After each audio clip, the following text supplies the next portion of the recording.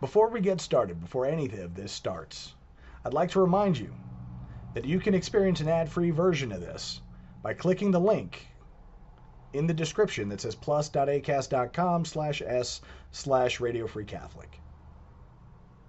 May God bless you and the Virgin protect you.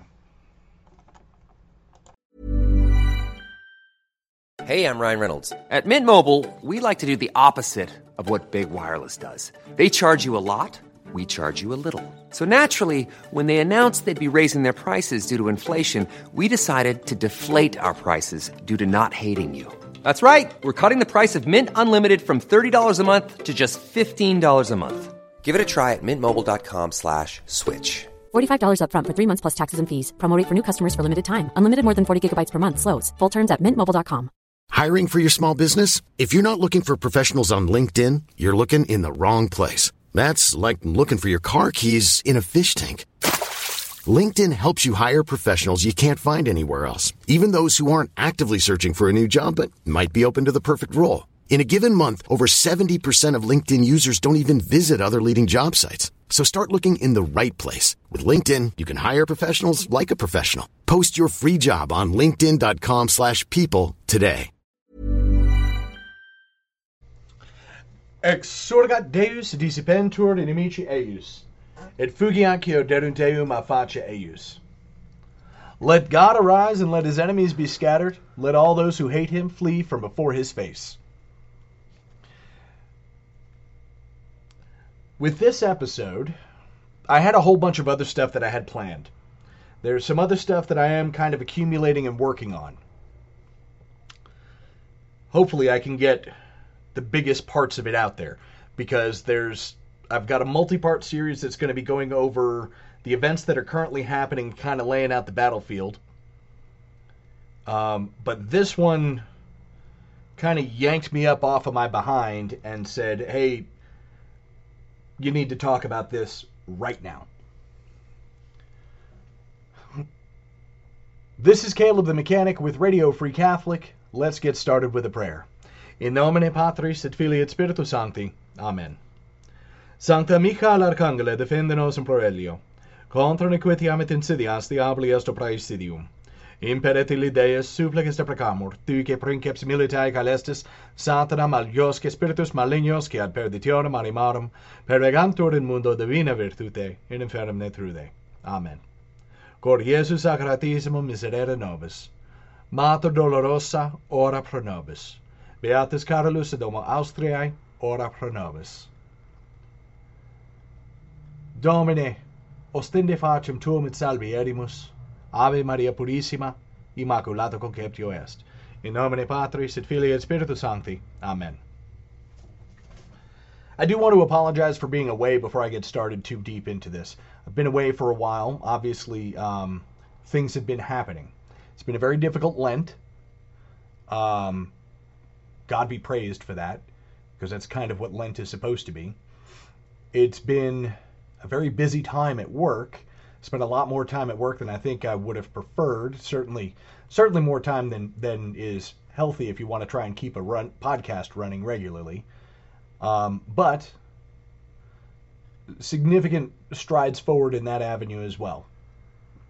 So all in all, while there have been tremendous challenges and things keeping me away from the microphone, it has been fruitful in some of the stranger ways possible.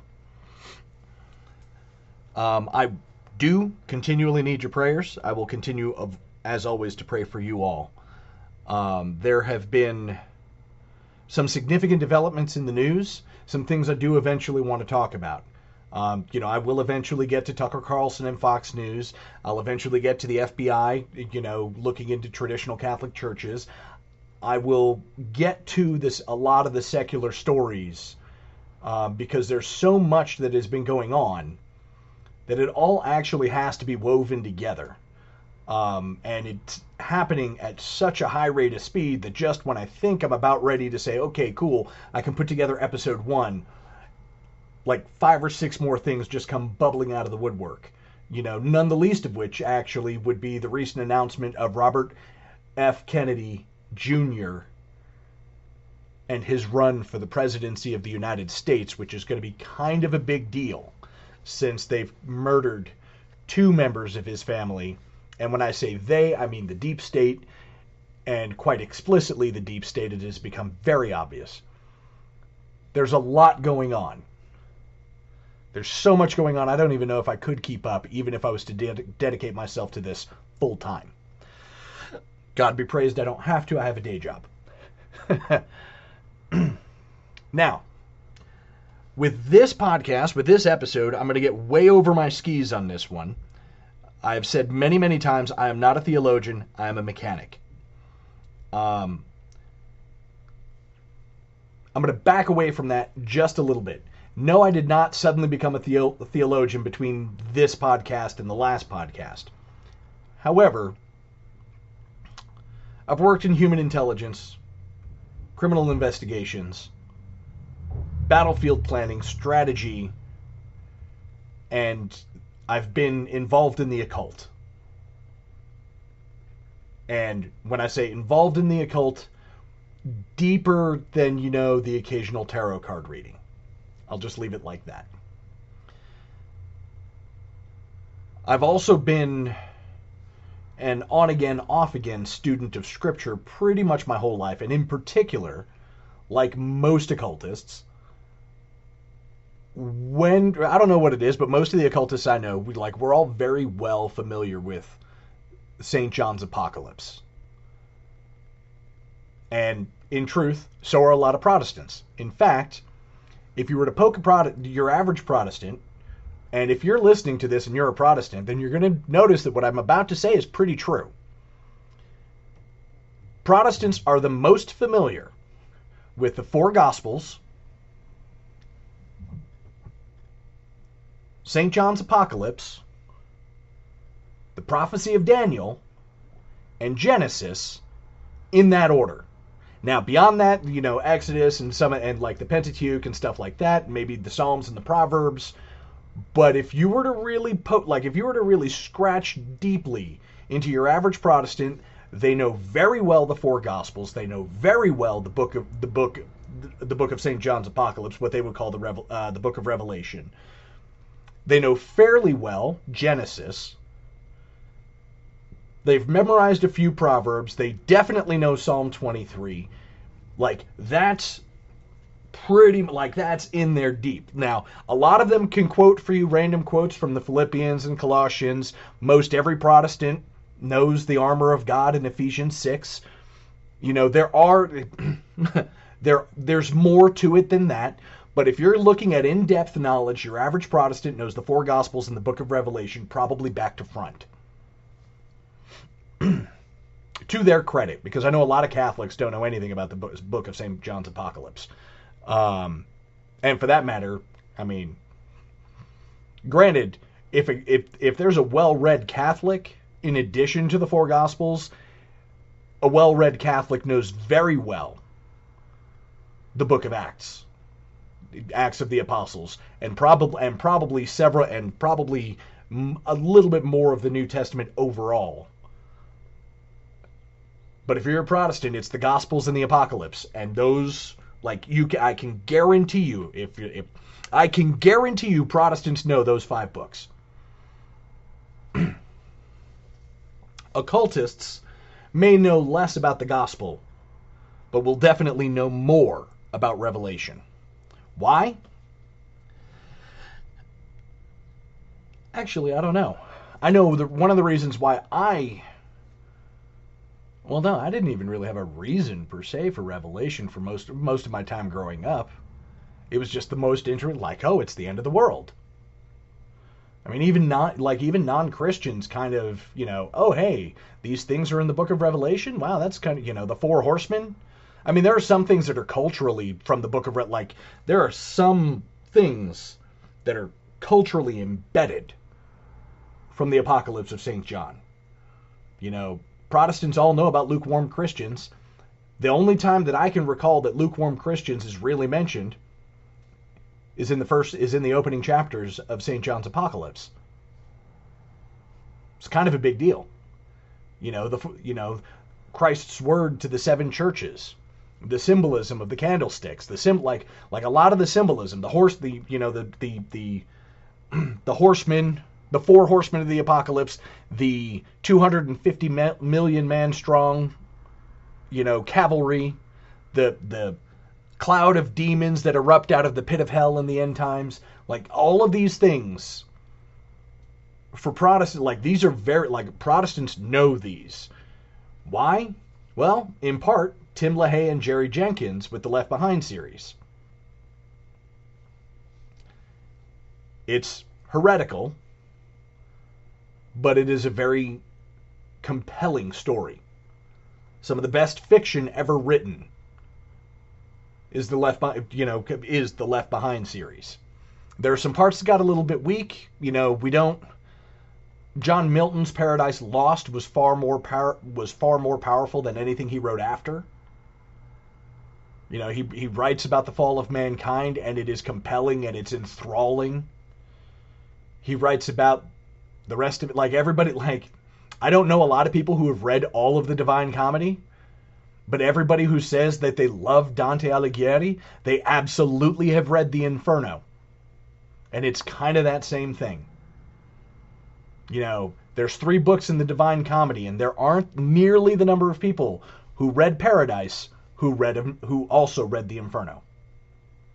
Or excuse me, let me flip the way that's the syntax of that. There are not, compared to the number of people who've read Dante's Inferno, there are not many people who've read Paradise. So, why most people know the book of Revelation really well? They don't understand it. Most people don't. It only the St. John's Apocalypse can only make sense to you if you understand that the Apostle St. John was not writing to everybody on earth. He was not writing to all self-professed Christians. He was writing to the one holy Catholic and Apostolic Church. And so while a lot of the stuff in there is very easy, like you look out and you go, oh, the World Economic Forum is doing this, and oh, hey, they're doing this, and oh, there's that. Most of the symbolism in the apocalypse is indecipherable if you're not Catholic. The vast majority of it is absolutely, patently indecipherable if you are not Catholic. Because if you're not Catholic, you're not part of the church, and the message, I'm sorry, is not to you.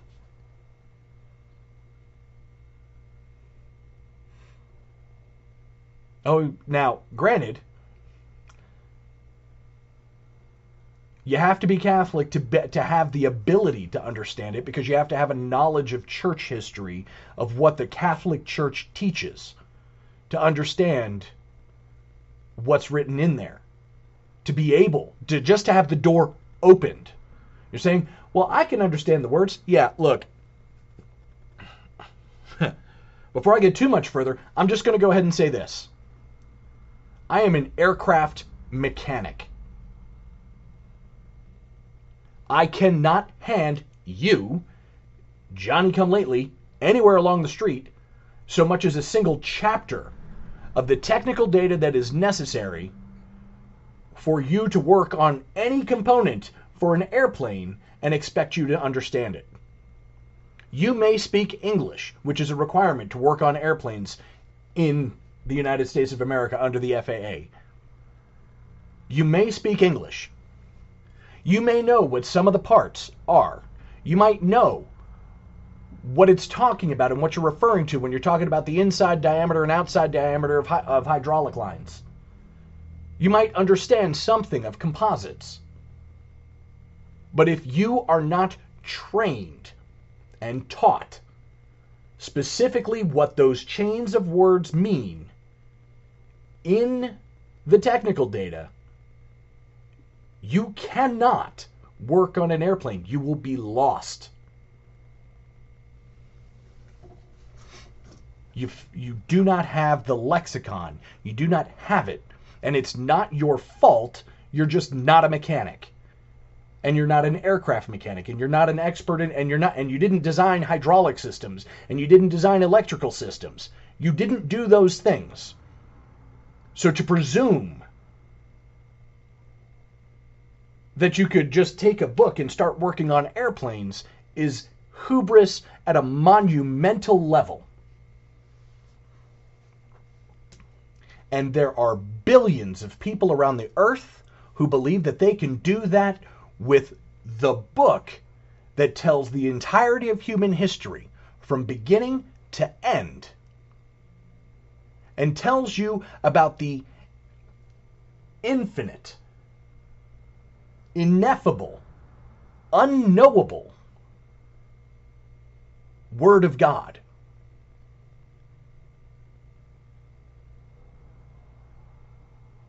I would argue that the understanding of existence, the understanding of what it means to be, the understanding of why we are here, and the understanding of who it is exactly that we serve is far more important and far beyond working on a mere airplane. And there are billions of people who presume that they can do it just on their own. And you say, well, Caleb, you just got done saying you're not a theologian and you're about to tell us a bunch of stuff. I am only going to correlate things that are going on to that which was written. The things that are going on, I know in detail. That which is written, I kind of have an overview of. And all I'm going to do is correlate what I know for a fact is going on today to what we have an overview of, tied in with some of the things that I've been taught since I've been a Catholic. It's a completely different deal altogether. Now, moreover, I'm a warfighter, I'm a mechanic. I'm not a particularly dumb person, but I'm also not a particularly smart person. And I am a long, long way away from being infallible. So understand that anything that is perfect in this podcast does not belong to me. It belongs to our Lord. It belongs to Our Lady. It's under the guidance of my patron saint, St. Michael, and my guardian angel, and the patrons of this podcast.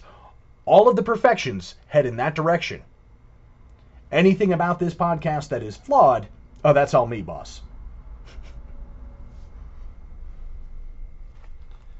So with that, don't take this podcast episode as holy writ. Take it with the same grain of salt that you would take any other source of information. And take some time out to study sacred scripture. Take some time out to seek out a good priest, a good teacher, a teacher who actually is knowledgeable about the faith. And if you can't find one, I can think of a good place to start. The only book that I know that you can read it and it's simple enough that even I can understand it. The Roman Catechism, the Catechism of the Council of Trent. And if you look at the whole world through that catechism, using that catechism as a lens, using the rosary as your light in the darkness, you will be just fine. And you might even get to heaven. And I say might because none of us are guaranteed heaven, and in fact, the vast majority of even supposedly faithful Catholics still go to hell. Because you do have to be in a state of grace when you die. Now, 17 minutes of intro, 18 minutes of intro. Let's hurry up and move on. All right. There are a few principles everybody's going to be fully aware of, okay? So everyone knows the phrase a time, times, and half a time. Everybody understands, typically the book of Revelation, the book of Daniel, or if you prefer, as I do, I actually do prefer, St. John's Apocalypse. Those two books are marked in 3.5-year increments. A time, times, and half a time. So 1 year, 2 years, and half a year. 42 months, 1,260 days. Those are the increments. It's 3.5-year increments. All right. This is the cadence. And it's marked off like that because I think, in all honesty, that's just the cadence of human thought. It's the cadence of the, if you want to use the phrase zeitgeist. It's just kind of how things work. There's probably not too much different from the fact that when you look, like presidential elections in the United States of America are held every 4 years, but it seems like election cycles come at every 3.5. Whether, especially this year's election cycle started way early. You can definitely tell they were starting to jump the gun. Or at least it feels like they were starting to jump the gun. I mean, we had one candidate announce in 2022 that he was running for president in 2024. 2 years ahead of time. Is what it is. Anyway, it looks like, best I can tell, that the cadence of human thought, the cadence, and when I say human, I mean collective thought. The cadence of collective thought seems to move in 3.5-year increments. And I believe that was actually determined by God, and he just told Daniel and John to write about it. That's my guess. Because the thing that a lot of people fail to understand is that a thing is true when it is true always. At some point, if I haven't already, because it's very hard to remember what that which actually has made it to the podcast in this last month and a half, if I haven't said it already, the fact is that arguments are only true in extremis.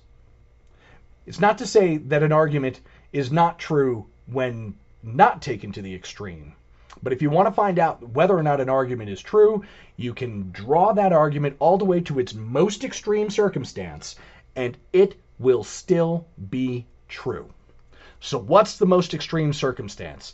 The most extreme circumstance is that in cases of rape and incest, you must still allow the baby to live. You must let God do his thing because God is the one who created life. Now, that's a painful thing to hear,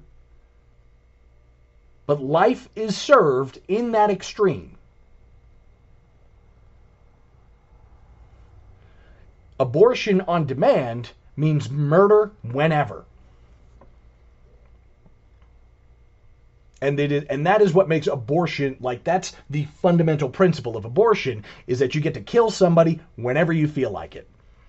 So abortion taken to the extreme is you get to murder somebody whenever you feel like it, whenever they become inconvenient, whenever it's going to cost you more than what you're willing to pay to have to accommodate that other life. That is the other end of the extreme. That means that the pro-life position is right and good and true in all cases, even the most extreme, and the pro-choice, so-called, argument is always wrong. Why? Because taken to the extreme, you get to find out what that argument is all about. Now, I know you're listening to Radio Free Catholic, so if a Catholic opinion just surprised the daylights out of you and you're like, oh my goodness, I can't listen to this anymore, goodbye. Anathema sit. I'm not worried about it. Now, the truth is always true. That's the principle. Doesn't matter how extreme the circumstance, the truth is always true. Doesn't matter how light the circumstance, the truth is always true. So, the four horsemen of the apocalypse, ever present though they are in day-to-day life, they are always present. So if you look at the time of Nero, the four horsemen of the apocalypse were present. Who are the four horsemen of the apocalypse? Well, pestilence, war, famine, death. Disease, war, famine, death. Ever present all the time, throughout all of history. Disease, war, famine, death. Things increase in those increments in a disturbed and diabolically disoriented, degenerate society. They start with disease, they go to war, they move on to famine, and they end in death. It is always true all the time. So when they say, oh, the 4 horsemen of the apocalypse are marching across the earth, yes, this is true, and it has always been the case. However, in this most extreme sense that is fast approaching, and I do believe is actually here, it is most certainly true. Now, what do I mean? Well, let me tie this to the previous point. 3.5 years kind of being the movement of the zeitgeist. In January of 2020, COVID took over the narrative over the whole world. Took over the narrative. In the beginning of January of 2020, you could shift it forward and back a couple of days. In reality, the disease we know escaped from Wuhan in October, right around, like, in the aftermath of the Pachamama debacle in the Vatican Gardens. So we can actually pin these events. But if you were to follow the zeitgeist started moving in January of 2020, which means, count them off, 2020, 2021, 22, which means we are now in 2023, and how many people are trying to find a way out of dealing with the COVID debacle now? Ever increasing, and it'll reach its fever pitch in another 2 months. And when I say fever pitch, I'm not talking about the COVID narrative. I'm talking about trying to scuttle that COVID thing into the dustbin of history as quickly as possible and get as many people to forget about it as humanly possible. I looked, and behold, a white horse, and the rider of whom was given a crown and a bow. And he went riding off, conquering, and to conquer. The white horse, the rider of which was Pestilence, given a crown, Corona, and a bow. Not a bow and arrows, just the bow. He was given the authority and the appearance of the power to make it so. Crown and a bow. Went riding off, conquering and to conquer. And the COVID narrative definitely conquered the whole world. And this is actually where the other difference is that the COVID narrative conquered everywhere. Never before in history have these events been so world-sweeping that it encompasses the full number of 7+ billion people around the world with not one country unaffected, not one human being unaffected, and nowhere on earth where there is a Catholic was unaffected. He who has an ear, let him hear what Christ has to say to the church.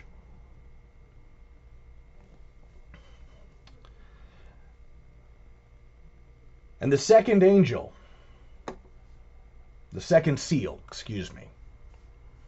was broken. And I heard a voice say, "Come and see." And I looked, and behold, a fiery red horse. To him was given a sword and the authority to take away peace from men so that they would kill each other with war. I'm not pointing to Ukraine directly. Remember, this is about a zeitgeist. This is about the whole world. This is about the world's perceptions. And so it began, yes, true, with Ukraine. And those were the rumblings. But if you look and pay close attention, we pulled troops out of Sudan, which is falling into chaos, and we put them in Ethiopia, Djibouti, and other places in Africa. Oh, you didn't know that? Oh, you're definitely going to want to go ahead and look that up. Sudan's on fire, and we just dropped troops in Djibouti and Ethiopia, and I believe Kenya as well. Look at where they are in the neighborhood, and tell me this is some kind of coincidence, remember that we're still kind of toying with operations in Somalia and some others in Africa. But everybody's too busy being focused on Ukraine, and, that's cool for right now. Of course, we are also looking at China and their recent operations in Taiwan, or around Taiwan, more accurately, because they haven't gone in, because that would be a whole nother schmeal altogether. But this next month, 25 representatives from the various magnificent defense contractors in America, Lockheed Martin, Raytheon, BAE Systems, etc. I don't know if BAE specifically is going, but the etc. of all of the handy-dandy defense weapons developers,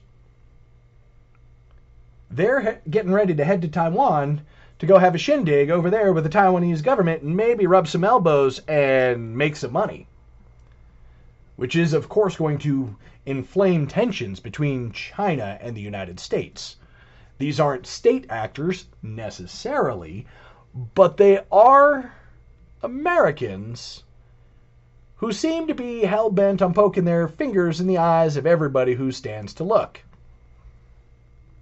Now, we already have crap relations with Iran. Iran now has slightly less crap relations with Saudi Arabia, even though we did manage to poke both of them and get them to hate each other pretty good. Now, I'm not saying that there wasn't some natural, some good fertile soil for that particular discord and strife already. However, weird a little how we've managed to muck up that whole region over the course of the last 20 years, and it looks like here soon, those chickens are going to come home to roost. Gee, I wonder how all of that's going to work out. Now, let me tell you something about weather. Oh, my goodness, what a segue. That was a rocky segue. I'm sorry.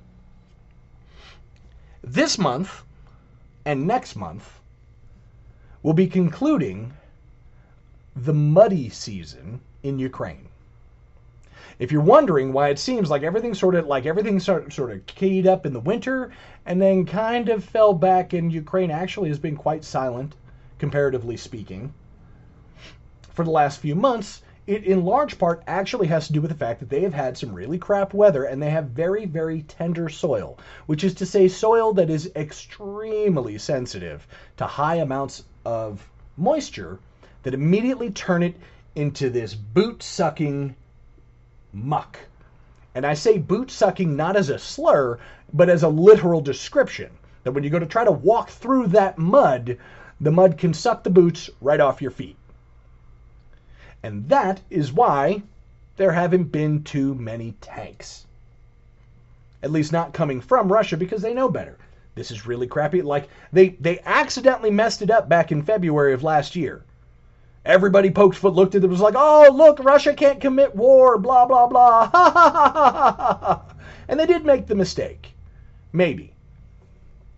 They did also take it very slow and steady, very patiently. They didn't do the shock and awe. Those of us in the West, particularly in the Americas, we look and we go, why didn't you just go in and blow them out? Because that wasn't the point. Putin's objective wasn't to conquer Ukraine. It was to force negotiations to get Ukraine to quit being douchey to the Donbass. It didn't work, so, draw back a little bit, reschedule, replan. Those of it, by the way, for the people who have actually been to war and understand these sorts of tactics, we can look, and one of the reasons why we get lambasted as like Putinistas is because we look and we go, well, that just makes sense. They're actually making some smart decisions. And anybody who's telling you that they didn't expect X, Y, and Z, they're lying. Yes, they haven't engaged in this level of warfare in a while. Not since they went into Georgia. How long ago was that? Oh, it wasn't very long ago. And the terrain was a little bit different, but not different enough. Is there anybody telling you that these things... Now, is Ukraine a different culture, a different scenario? Yes, absolutely. But is the warfare conducted in Georgia significantly different from the warfare conducted in Ukraine? Short answer, No. So they've been here before. They know how to do it. They did, in fact, learn their lessons from Afghanistan. And so they're a little bit more patient, a little bit more sure-footed, a little bit more forward-thinking, you might even say. Anybody telling you anything otherwise has no idea what they're talking about. Now, have they made mistakes in Ukraine? Yes. But the casualty rate is 7 Ukrainians for every Russian. So clearly they haven't made enough of a mistake in Ukraine to be lambasted the way they are by Western media. But then again, Western media also wants it both ways. Oh, Russia's absolutely inept in what they're doing. We're absolutely going to win. Oh my goodness, he's a threat to the entire West. You're going to have to pick one or the other. One of those two things is more true than the other. Now, and you might want to pick your definition as to what you mean by West. But that's another topic. All of this, I tell you, that the weather actually has an effect on what's going on in Ukraine right now. When it will stop having the effect is roughly the end of May, beginning of June, leading into July. And by July, weather in Ukraine is going to have zero effect, and you're going to see something altogether different. And that is something that needs to be of some significant concern. Because we can put the benchmark at the beginning of the riding of the second horse of the apocalypse at February of last year. That's fine. I don't know exactly how these scales measure. What I do know is that we are setting everything up for a world war to pop off in 3 months. And by the end of the year, it will be undoubtable to anybody that we are in a world war. Now, oh my goodness, he's saying the end of the world's coming. That is not the same as a world war. And when I say world war in this particular case, it can just as easily mean world at war as it does mean a world war in the conventional World War I, World War II sense. Either of those two things could end up being the case. What I can tell you is that when the second horseman of the apocalypse, when the red horseman goes riding, the whole world will be consumed with war.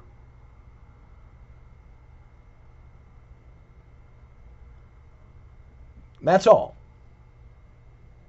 That's as far as it goes. The name of the red horse is not World War. The name of the red horse is war.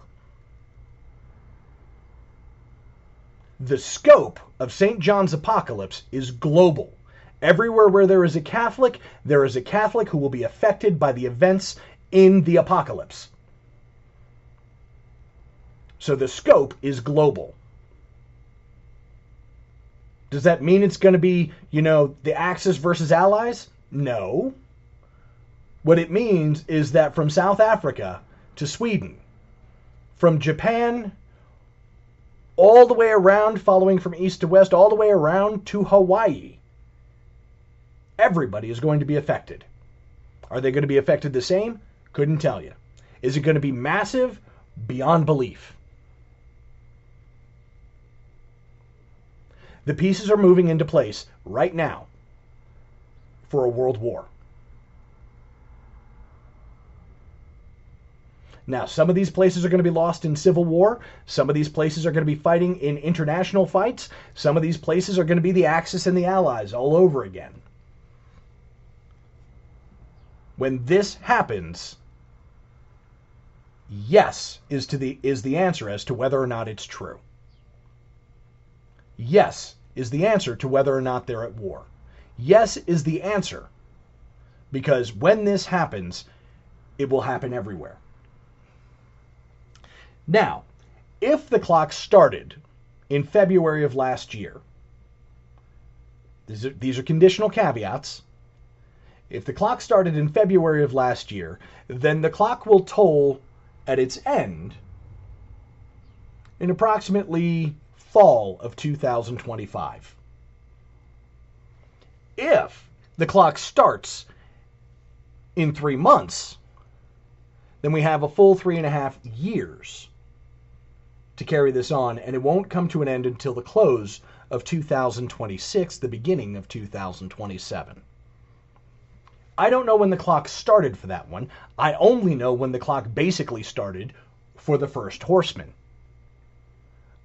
We cannot know how God schedules these things out or how he stacks them up. It could be 3.5 years of pestilence, then 3.5 years of war, then 3.5 years of famine, and then 3.5 years of death.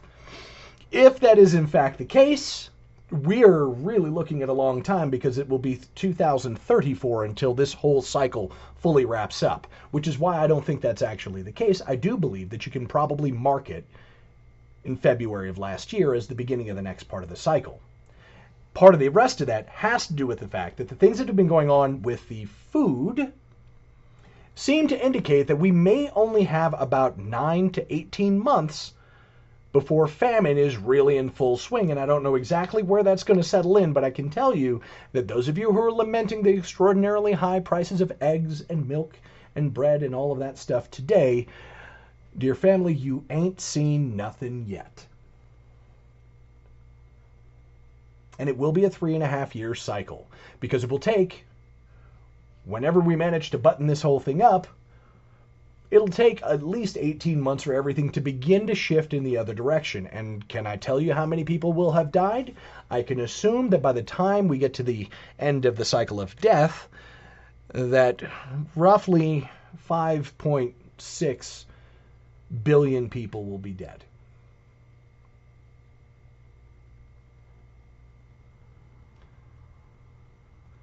$5.6 billion people, low estimate, will be dead.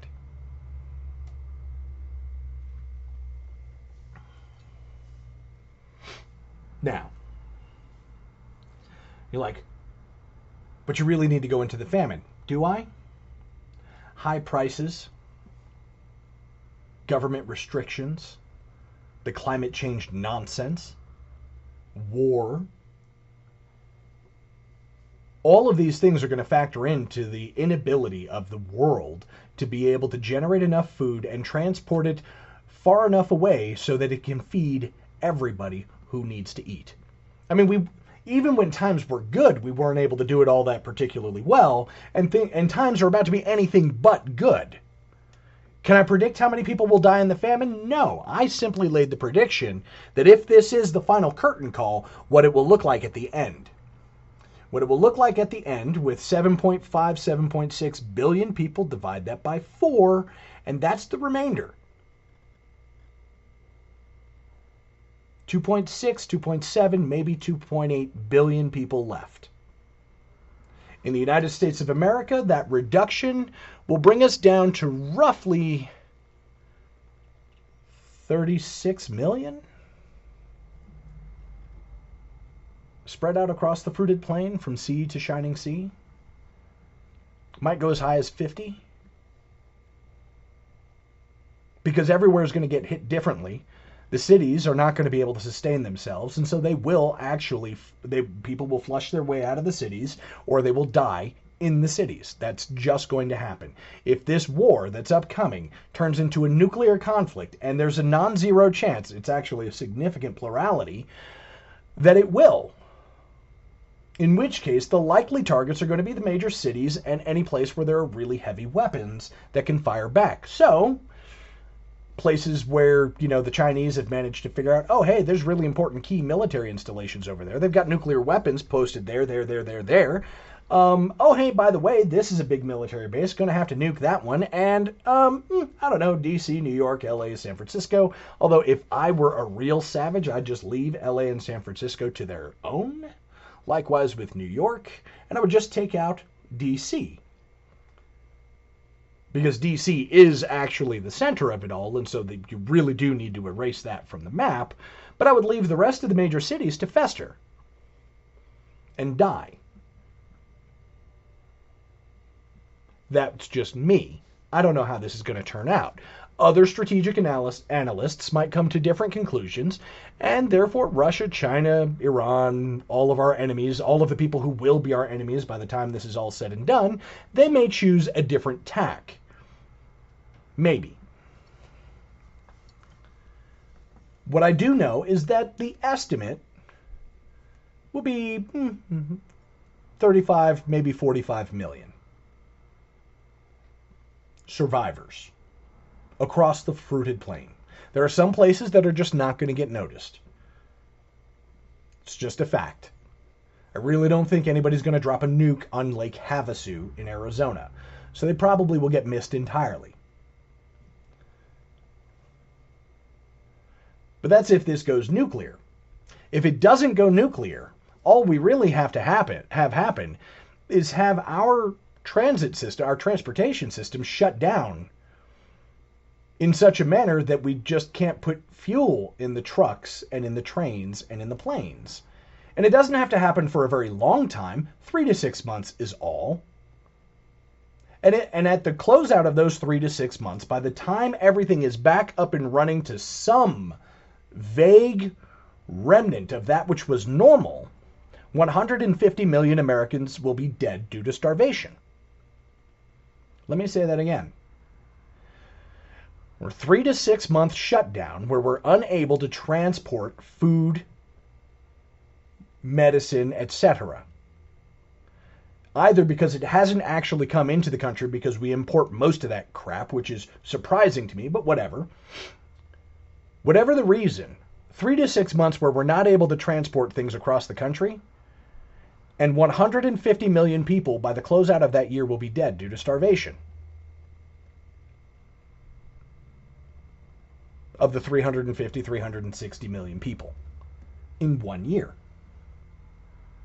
You think you've seen pain and suffering and starvation? You have no idea. You think prices are high now? You have no idea.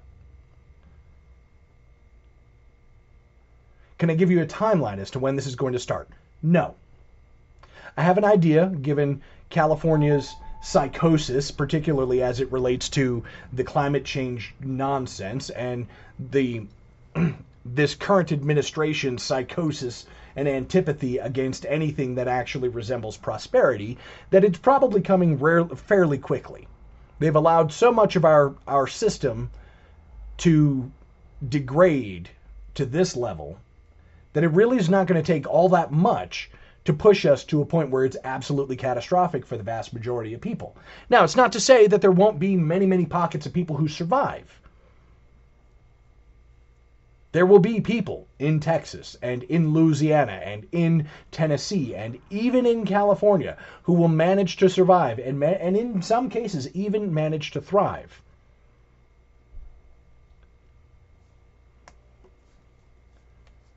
You're probably not going to want to know any of those people.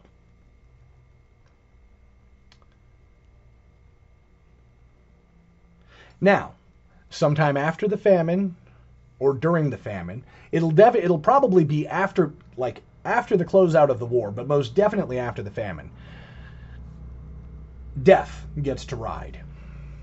And I'll tell you why. 2/3 of the global population were injected with that poison called a vaccine. 2/3 of the global population.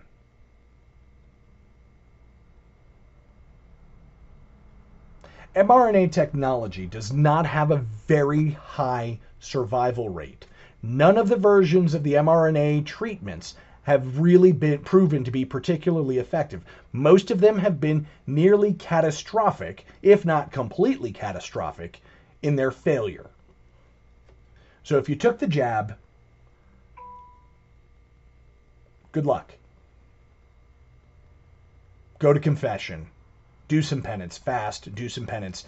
Make sure to keep stacking those plenary indulgences one on top of another. Make sure that you're in a state of grace, because even if you took the jab in good faith, it does not matter, because this was one of those substances where it was kind of a Russian roulette. And it was kind of a Russian roulette as to whether or not it was going to kill you immediately. But it was less of a Russian roulette over time. And since they introduced the jabs, it would seem that the fatality rates seem to still keep climbing. Now, I won't know until somebody does a deep dive as to what happened in 2023 and then carries it forward into 2024. I won't know. What I do know is that based on the models that I saw, 3.5 years before it really kicks into full swing.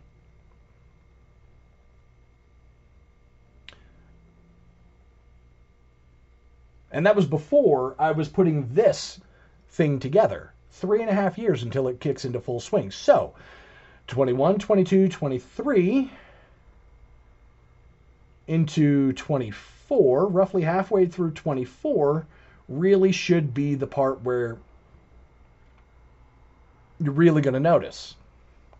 And for those of you who have not been paying attention, you can do a sweep across social media and look for things like the hashtag died suddenly. And you will find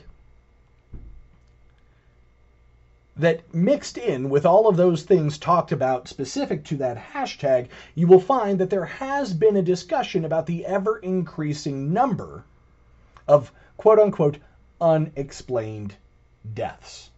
In fact, unidentified causes is now the #1 cause of death in many countries, including Canada, the United States, and Europe.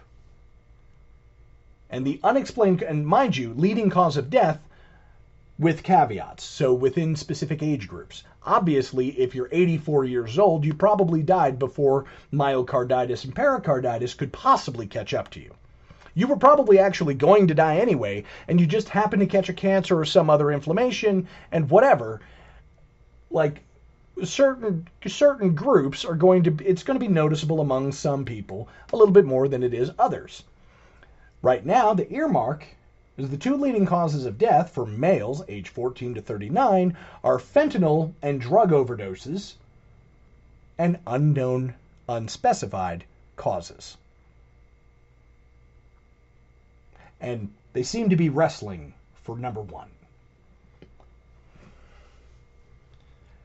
Now, these things are confirmable, and I highly recommend that you do your own research. As always, like I said, anything that's perfect in this podcast has nothing to do with me. And if it's flawed, that's probably my mistake.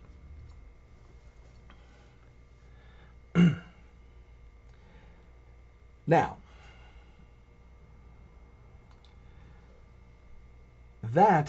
it's really difficult to know if that is an extension of the white horse or if it's the ride of the pale horse. It's difficult. I don't know exactly when they're really going to say, when you can really say that this is definitely the period of the pale horse. Of course, death is always among us, and so that complicates things further. Like, death has always been around. It's always been a thing, at least when we're talking about physical bodily death. The problem is there's another meaning to the, remember I said what is true is always true. So, what would be the white horse with the other meaning? Actually, what is the other meaning? The other meaning actually is a spiritual meaning. So the white horse in this case, pestilence, disease. What is disease from a spiritual standpoint? Typically, heresy. That's the disease. For anybody who's been paying attention to Catholic politics, then you will know that at a minimum, beginning in 2020, but most certainly, since then, we have been engaged in a war for the faith. Those who want the one Holy Catholic and Apostolic Church to stand up for the eternal faith of our Lord and Savior Jesus Christ, and those who kind of want to move things off to the side and kind of move off and do their own thing. Now, Traditionis Custodes is in fact a strike of war. That motu proprio that restricted heavily the traditional Latin Mass across diocesan churches everywhere, that was most certainly an act of war. Without a doubt, from a spiritual sense, that was definitely an act of war. However, it was also a turning off of the spigot, cutting off of the waters of life to the fields that need to be made ready for harvest.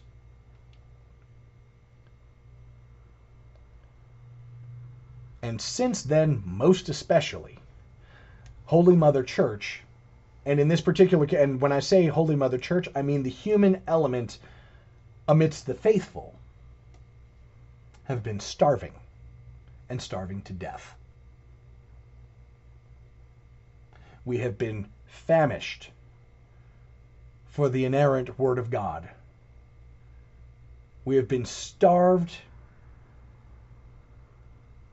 and infected with the disease of heresy because our pastors refuse to feed us, because our bishops refuse to stand up for the faith, because our clergy just cannot seem to live a life worthy of a servant of God.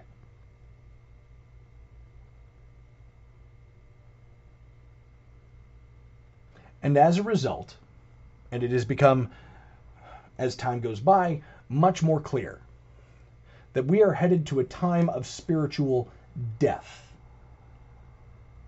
And if we are to follow our Lord, if Holy Mother Church, and in this case I mean eternal Rome, is to follow our Lord into death so that we can be resurrected, then I must remind you that our Lord was gone for 3.5 days. A time times in half a time. Plus or minus on that one.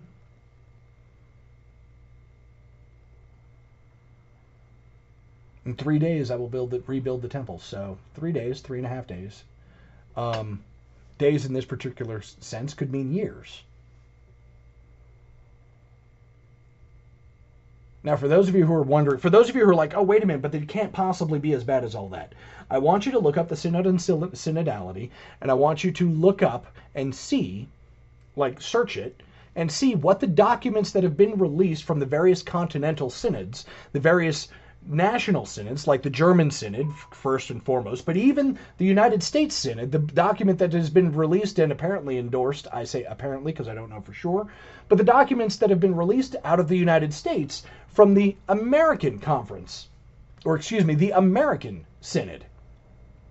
And what you will find is anything except teaching about Christ, about our Lord, and about the faith. You will not find teaching about how to avoid sin. You will find that we must accept sin. Things like same-sex marriages and women priests. Things like the acceptance of the transgender movement and the adoption of the climate cult rather than the cult of our Lord and Savior Jesus Christ. And for those of you who were paying attention at home, the synod on synodality was supposed to last how long?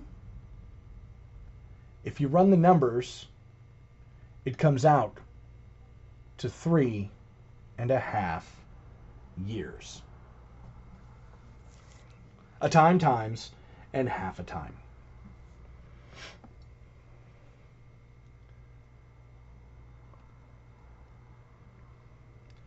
Now, I don't know if this is still the white horse, if this is actually the red horse, or the black horse. The argument can be made for all three.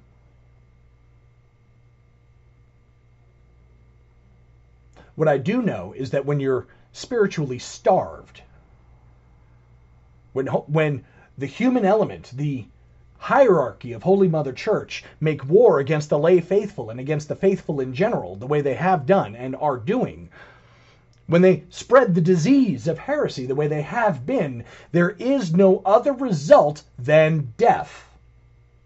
And in this case, spiritual death.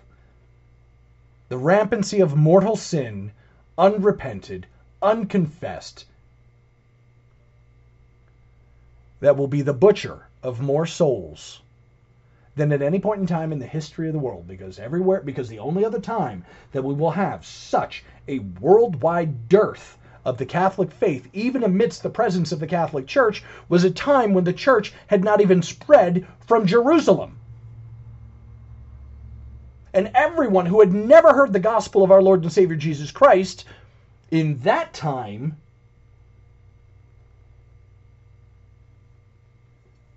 at least had the chance of limbo. It's that time of the year. Your vacation is coming up.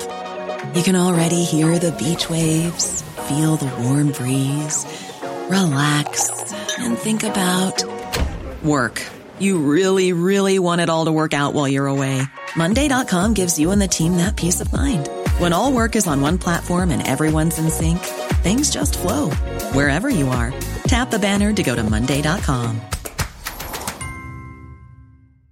Burrow is a furniture company known for timeless design and thoughtful construction, and free shipping, and that extends to their outdoor collection. Their outdoor furniture is built to withstand the elements, featuring rust-proof stainless steel hardware, weather-ready teak, and quick-dry foam cushions. For Memorial Day, get 15% off your Burrow purchase at burrow.com/ACAST, and up to 25% off outdoor. That's up to 25% off outdoor furniture at burrow.com/ACAST. There's never been a faster or easier way to start your weight loss journey than with PlushCare. PlushCare accepts most insurance plans and gives you online access to board-certified physicians who can prescribe FDA-approved weight loss medications like Wegovy and Zepbound for those who qualify.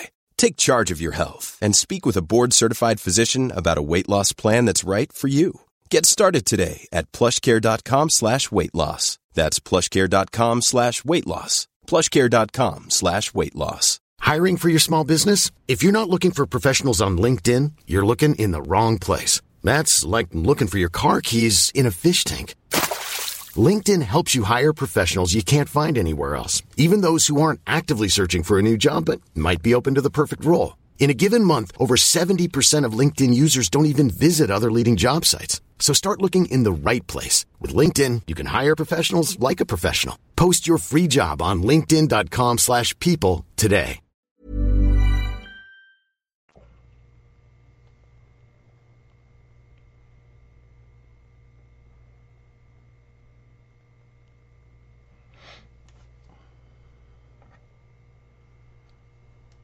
Now, I can't give you the specifics in the numbers, but I can give some guesses. And those guesses are going to be largely in part to private revelation, in particular Our Lady of Fatima, and not anything that was specifically said in the apparition, because I'm not qualified to judge that one, with the exception of one sentence that actually came after, and it actually came from our Lord to Sister Lucia, when Christ said to her in private revelation that given the popes have chosen the path of the kings of France, they shall suffer the same fate. And in that I can make the inference of 100 to 104 years. But I don't believe, obviously, we're well past the 104-year mark from 1917.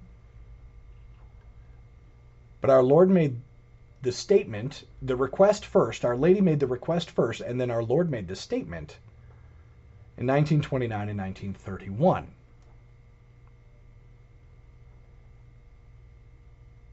"100 years from 1929 is 2029, which gives us a good right limit as to where this is at, or excuse me, a good left limit. If the calendar moving right on the calendar is to postpone and moving left on the calendar is to bring closer and to make earlier, then the left limit of 2029 and the right limit of 2033, 100 and 104 years, respectively. If 1931, then it'll be 2031 as the left limit, and 2035 as the right limit, which gives us a window of 2029 to 2035. Now, if January of 2020 was the beginning, and it's 3.5 years from one stage to the next, so it's from 2020 to summer of 2023, and then summer of 2023 to 2027, and then 2027 to the summer of 2030, and so on and so forth, then the furthest limit on that one actually stretches to 2034, which is within our right limit of Fatima.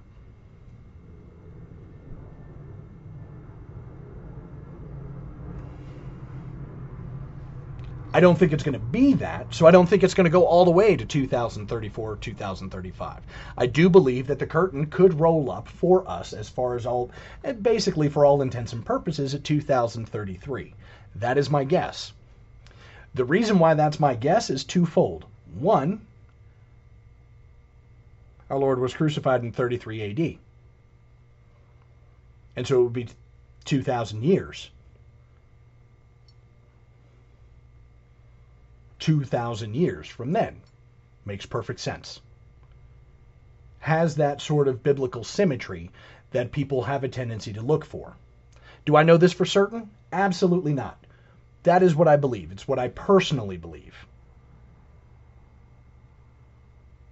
What can happen between 2023 and 2033? Well, war, famine, and death. Because I am convinced that disease has already happened.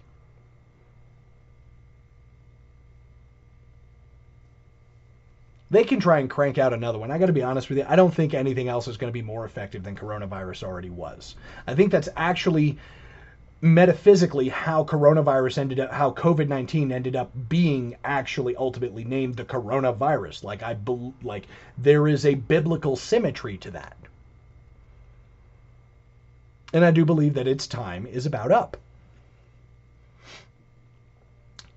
Now, famine. I got to draw back to famine and some things that are kind of necessary to dial in with famine. There are some economic things that are getting ready to happen in the next 2 to 3 months.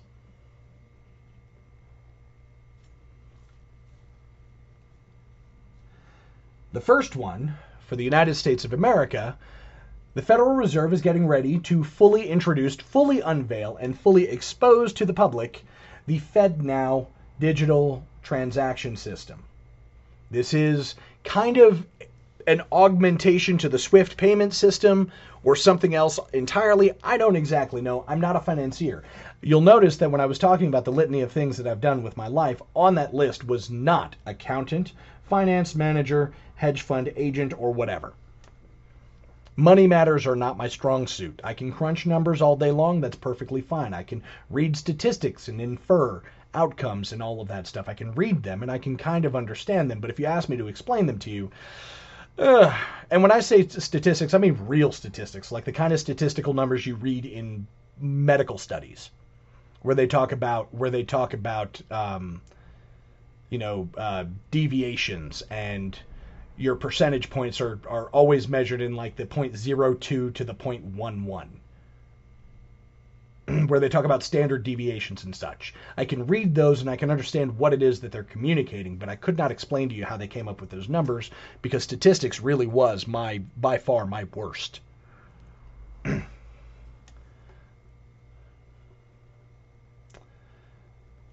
don't know what FedNow means specifically, and the mechanism and how it works. I do know what it means fundamentally at its core. It means that every dollar, every cent, every financial transaction that will be made across the United States and possibly around the world will be conducted in what will soon follow the central bank digital currency, or the digital dollar, or whatever it is they're going to call it. And at this point, it is absolutely immaterial what they call it, because last week the International Monetary Fund introduced the Unicoin. And they're simply calling it the Unicoin. It's actually got a much more fun technical name that I really don't care about. And all financial transactions will be based on that international currency, which, by the way, the image that was put on it, for those of you conspiracy theorists out there who know what I'm talking about, the Unicoin's logo, not the little symbol like the trade symbol, but the logo is in fact a unicorn. Wow. Not even trying to hide it. But the reason why whatever it is that they call the digital dollar is immaterial is because all financial transactions worldwide will be made denominated ultimately in that unicoin, that international digital currency, that international digital programmable pay voucher, that gift card, if you will, the New World Order gift certificate. All transactions will be actually ultimately denominated in that currency. So whatever the digital dollar is, it doesn't even matter. Yes, the Fed will be able to control and basically program those currencies, but it will do so according to the diktats of the international order, the New World Order. For lack of a better phrase, I don't like the phrase New World Order. It's very, tin hat. And I always forget to buy aluminum foil when I go grocery shopping, so there's none in my house. It's tragic. But that is ultimately what this is. And why is that important? Why did I mention that it was digital? Why did I mention that it was programmable? Why did I mention that it was going to be controlled from an international location and not within the United States? Well, allow me to bring you back to the Mark of the Beast passage, and I'm not talking about specifically that which constitutes the Mark of the Beast. It is simply that, well, not yet, I'm going to get to that after I say this, in that if you do not subscribe to the narrative and you do not actually cooperate with what it is that they want you to do, then you will not be permitted to purchase or sell. You will not be able to buy or sell. And so that all inhabitants who do not take upon themselves the Mark of the Beast will not be able to buy or sell. Is the digital currency actually the Mark of the Beast? No. It is the control system. There is no point in there where they say that the mark is actually going to be the token. That there's a physical token. They say the Mark of the Beast. So those who take the Mark of the Beast on their forehead or on their hand will not be able to buy or sell. What does that mean? This is one of those times where you really do need to be a Catholic. And not every Catholic even has exposure to this. But if you're not a Catholic, you don't even have access to it because you don't have the access of the teachings of the Desert Fathers. You don't have access to the scholastics. You don't have access to all of these people. And that is why you have to be Catholic to be able to have a chance at understanding St. John's Apocalypse. Because St. John said explicitly what it was. He passed it down to St. Polycarp, who passed it down to St. Irenaeus, who passed it down, so on and so forth, down the line, through the bishops, through these saints who have given us the unbroken lineage. And I can tell you that it has absolutely nothing to do with the politics of the day because nobody understood what it was that St. John was actually talking about. He simply laid it out as best he could, and then they handed it down. So what is the Mark of the Beast? Is it a physical mark? Well, it was never a physical mark in Rome.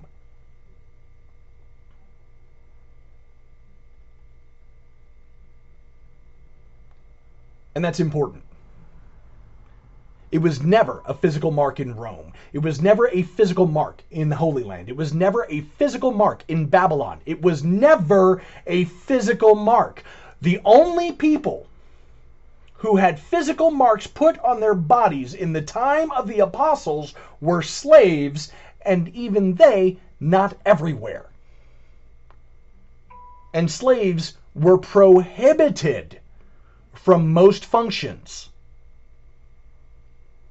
So the understanding that you're supposed to receive some kind of mark on your forehead or in your hand would have been absolutely antithetical. But what the Desert Fathers do teach is that the Mark of the Beast being received on the forehead and on the hand has to do with thoughts and deeds, where your forehead, the mark on your forehead, represents your thoughts, and the mark on your hand represents your actions.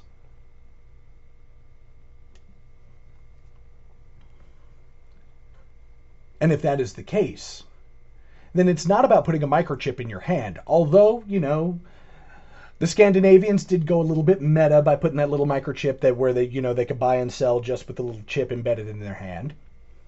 They did go meta on that, truly. Somebody probably developed that specifically for that reason.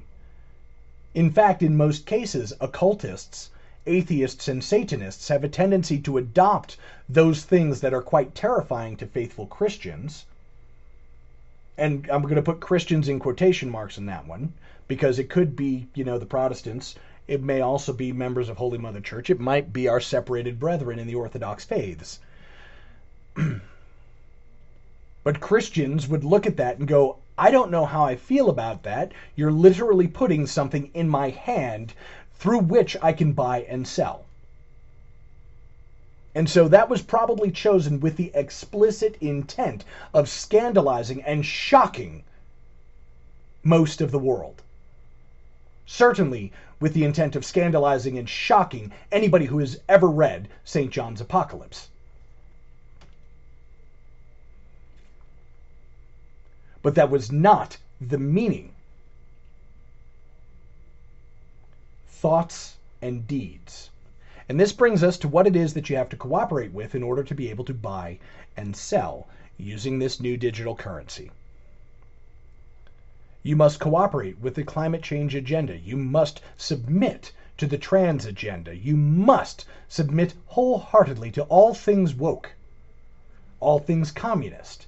That means you must subscribe to the destruction of the family, live in the pod and eat the bugs. You must subscribe to all of those things for all of the ludicrous reasons. If they tell you there's a disease on the loose and you must get the jab, then you must get the jab in order to be able to participate in the system. And it has nothing to do with the microchip in your hand, although you may save yourself some trouble by putting the microchip in there.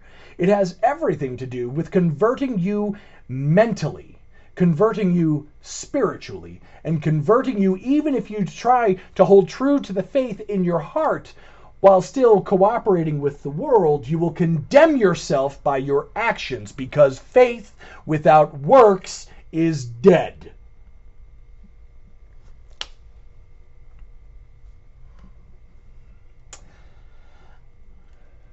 And if you cannot buy or sell because you've been canceled, as it were, then you will probably starve.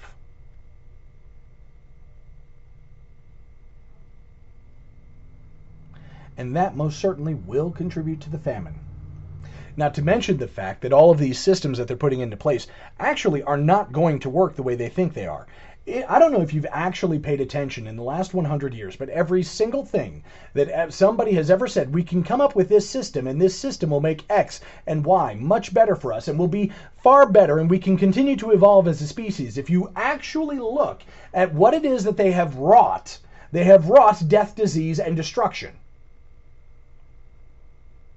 Welfare. No-fault divorce. Abortion. Contraception, climate change. These things go back generations. They put eugenics into place back in the let me say this again. They put eugenics into place in the law in the 1800s. In America in the 1800s. Contraception was specifically brought into place in America. The fight happened in America for contraception. Why? Racial reasons. It was fought not by the people in the South. The people in the South, I mean, yes, there was a little bit leftover animosity here and there were some people who did feel a certain kind of way because of how everything managed to slowly get forged. But the reality is that the most animosity towards particular ethnic minorities, one particular ethnic minority in particular, one most especially, was in the North. States like Illinois were far more egregious than states like Georgia. States like Pennsylvania and Connecticut and New York were far more egregious. And not all of New York, but in particular, near the city, were far more egregious about their racism than, say, Louisiana or Kentucky.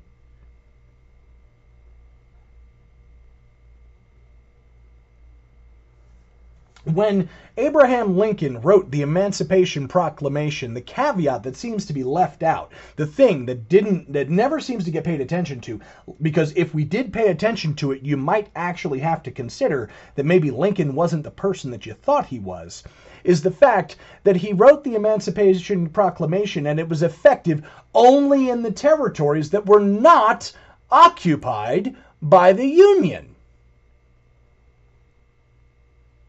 Slavery was still enforceable under the law everywhere the Union was still in place.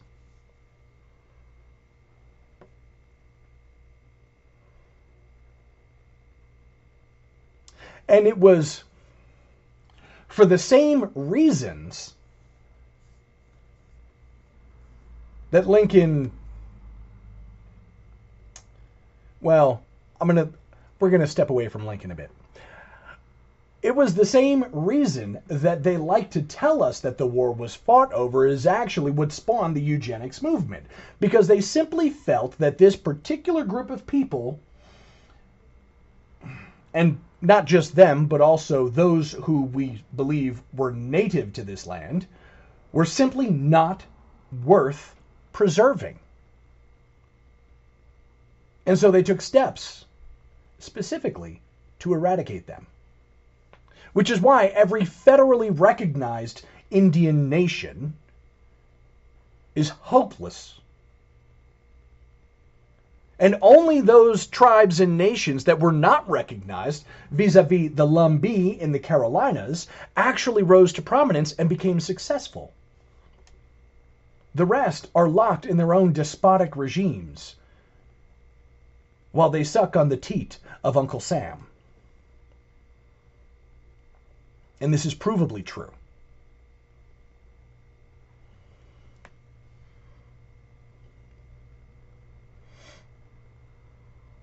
And it was true with welfare, and it was true with Social Security, and it was true with every other government program. Everything that they said they wanted to do, they actually undid. We went to war for the last 20-ish years to do what? To spread democracy. And yet, around the world, there is less democracy, particularly in those places where we went and fought the wars. Where is the democracy in Afghanistan? Where is the democracy in Iraq? Where is the democracy anywhere we have set foot? Where's the freedom and the prosperity?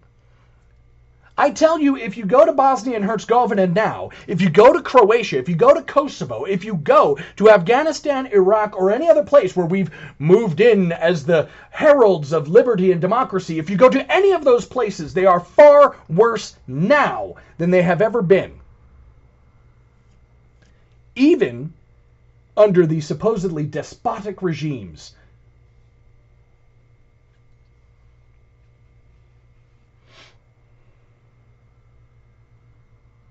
Look at the people of Italy today. Compare them to the prosperity levels, the health, the verve, the joie de vivre that they had under Mussolini. Are they better now than they were then? Look it up and judge for yourself.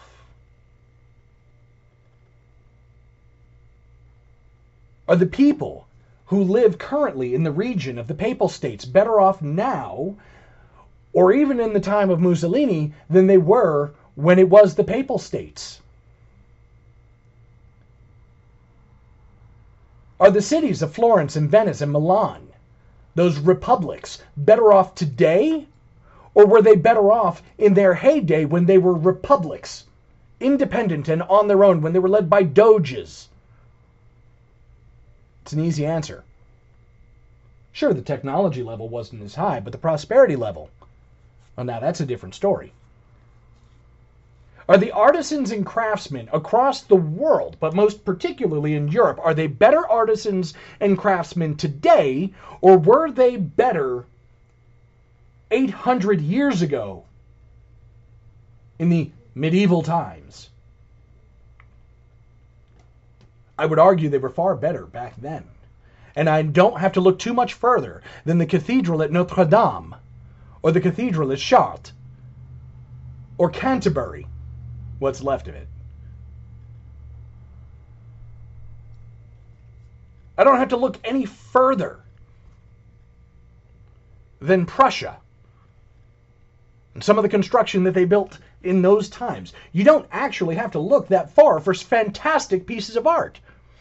For some strange reason, people tend to forget that all of Europe was artisans and craftsmen all the way back to Rome, and that feature never left until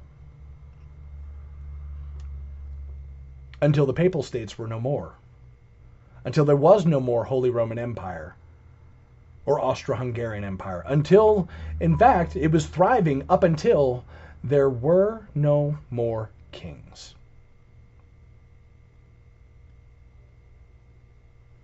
And that's just a fact.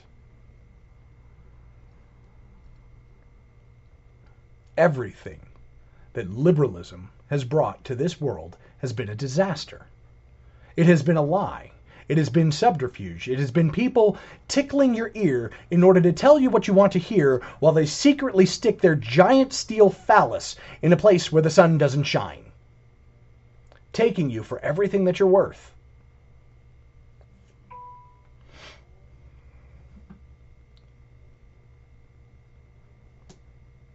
And all you actually have to do is just go back and look. Just read. Go back and see the accounts. Yes, for some of you it means you're going to have to actually learn how to read. And some others of you it means you might actually have to learn how to read in another language. But most of it has been translated. It has at least been translated to the modern languages. And the truth is out there to be found, but you just have to look. Thankfully, in Holy Mother Church, you don't have to look far. Because the one Holy Catholic and Apostolic Church has this knack about preserving everything. Good or bad. The records of the Spanish Inquisition are available for all to read, and you will find that the Spanish Inquisition prosecuted unto death approximately 12 people a year for 500 years. 12 people a year. From when the Spanish Inquisition was announced to when it was concluded in 1968, yes, it did run for that long, it averaged a whopping 3,000 people from the 1500s to the 1900s. 3,000 people. Dear family, there were more people than that killed in one day when the World Trade Center came down. And you're worried about the Spanish Inquisition? I'd be more worried about Building 7. You know, the one that was across the street and on a completely different physical construction foundation. That still, somehow, weirdly, collapsed.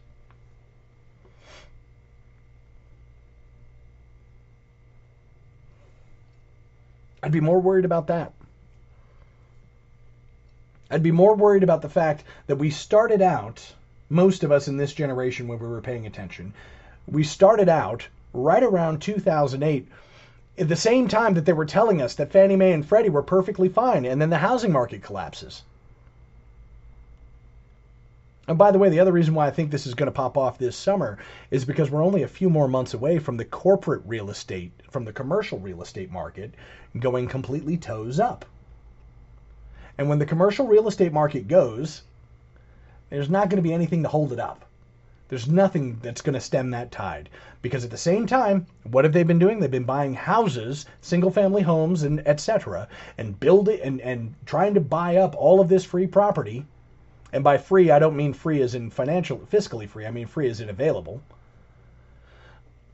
every piece of available property, trying to shore up and hedge their bets so that they can recoup the money that they are about to get washed in when the commercial real estate market implodes, excuse me. And once it implodes, the housing market will go. And when the housing market goes, hey, newsflash, everything else is going to follow along with it, because people are not going to be able to afford anything. And if you've noticed, for all of the hiking of interest rates, they have done nothing to quell inflation. They haven't brought it back down. They haven't even brought it under control. It looks a little better than it used to, but it's still completely nuts. And when things cost more and you don't have anything to pay for it with, but some people do because, they've managed to shuttle the money off in places like Ukraine, what do you think that's going to do for most people? But they're doing it supposedly for the people. They're doing it supposedly to help the American people. They're doing it supposedly to boost the economy. They're doing all of these things supposedly to help. And yet, it doesn't. And at some point, you have to admit, it never did. TARP didn't.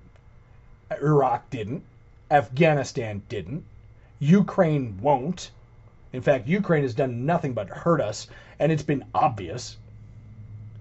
But it goes back further than that. The World Trade Organization, the World Bank, the IMF, all of those creations, the stock market hasn't helped us. When you look at when the rich really started getting rich and the poor really started getting poor, when did it start? Right around when the stock market was stood up. And it really became obvious in the Depression. And what did they do? They went after all the wrong stuff, like they do. They created the Department of Education. How's that helping? How is that working? I mean, seriously, this is the same Department of Education that seems to be backing every one of these purple-haired, obese, nose-ring-pierced, bearded ladies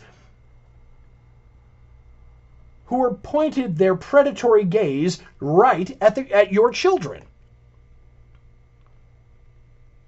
who have slowly hamstrung the education system so that generation after generation, kids get dumber and dumber and dumber when they're supposed to be adults, when they're supposed to be capable. The Department of Education was created at a time when everybody who thought it was a good idea was actually fully educated to the 8th grade, could read and write and do mathematics at an 8th grade level. Why? Because that actually was the end of school. High school was an aberration. High school was where you went if you wanted to get a commission and become an officer.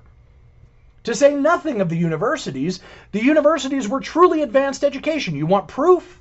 In 1944, the average graduate of a high school, 12 years of education from supposedly K through 12, were fluent in English, Greek, Hebrew, and Latin. Fluent.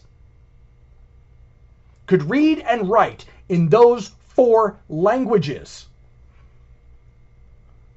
I want you to ask a single high schooler today if they can even do their multiplication tables. And I will tell you, short answer, no. They can't.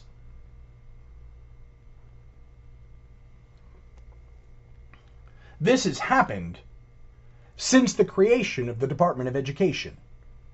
And that's kind of a key thing to focus in on. In 1944, there was no Department of Education. If you graduated from a high school in 1944, it was not a Department of Education school. It was not a public school per se. It's certainly not the way it is today.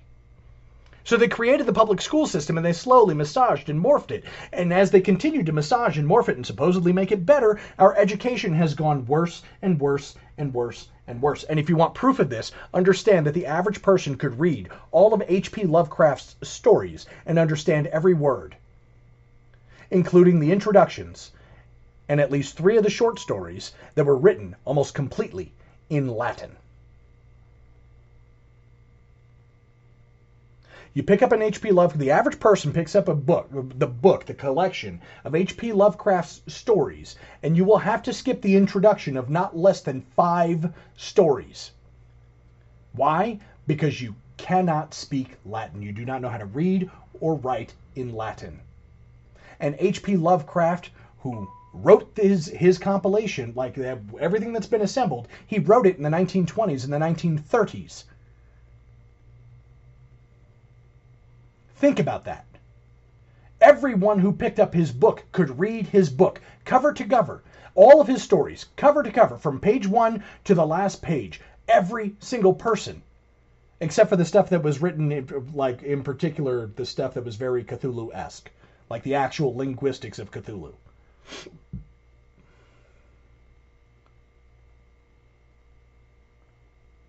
But the quote from Cicero is written in Latin. There's no English translation in any of it.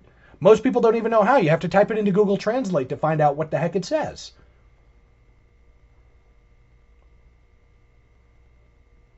But everybody in his day could read it. Everybody could read the intro and have an understanding of what the theme of the story was about. Even though it was written in Latin, they could look at it, read it, and understand. The average person, especially if you were a high school graduate, could read it and understand it. The average person who graduated a high school would understand every one of these words that are about to come falling out of my mouth. Enarche enologos, kai ologos prostonteon, kai theos enologos. Every single person.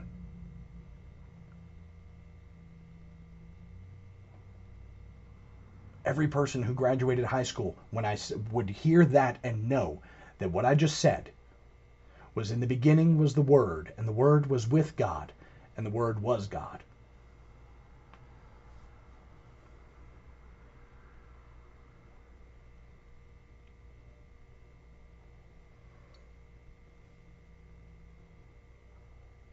Since the advent of the Department of Education, that is no longer the case.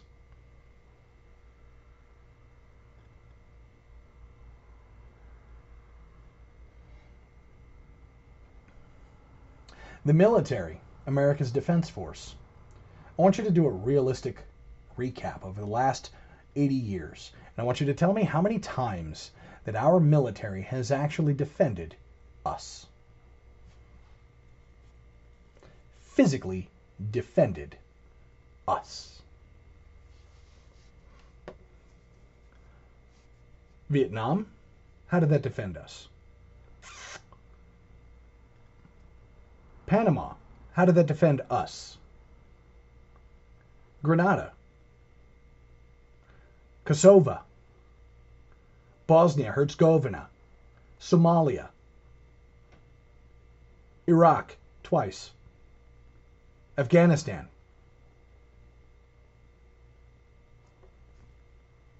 How did any of that defend us? Did it protect your children? Now look, I served in the military. I was a paratrooper in the 82nd Airborne Division. I was a criminal investigator. I was an interrogator. I was an asymmetric warfare guy. Specialized operations, not special ops, not special forces, just specialized operations. I was a teacher, a trainer, a weapons expert.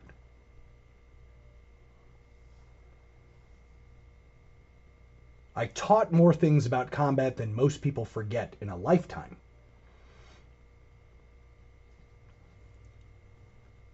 And I will tell you that in all of my time overseas, I protected not one American citizen.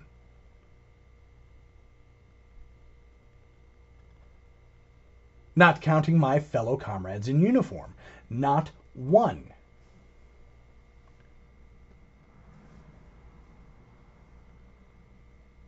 There was never somebody who I was standing on the wall protecting, who on the other side of the wall was actually shooting at them, where they were American citizens, except in the literal sense of when I happened to be, guarding a particular outpost. But there were no Americans. There were no American children, no American schools. There were no American businesses. There were no American neighborhoods that I was defending. I was not defending California or New York or Oregon or Ohio or Indiana or Colorado. I was not defending Alaska or Florida. I was exercising political will in another country, far removed from any of the citizenry to whom I swore the oath.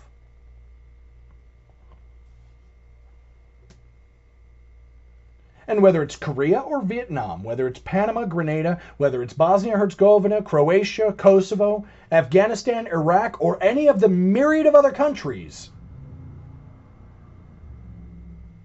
it cannot be said that the military operations conducted in those locations were in direct defense of the American people. And yet it should have been, because we are the Department of Defense.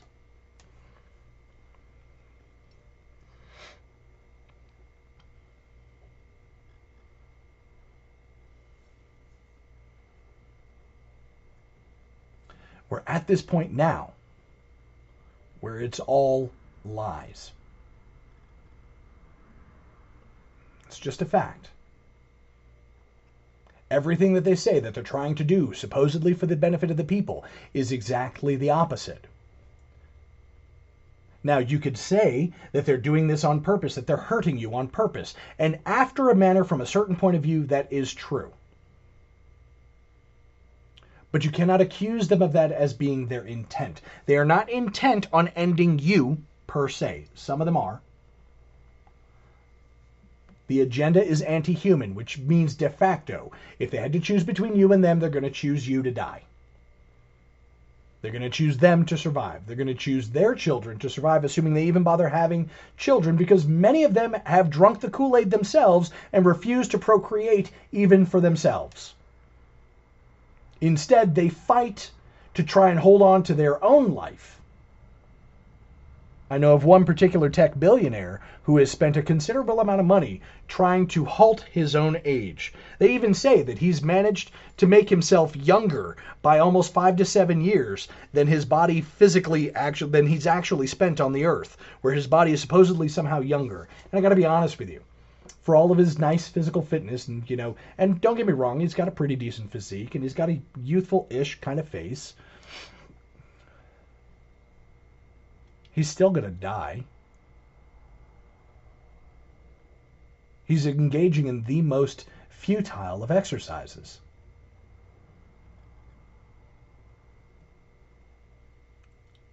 For what? I have no idea.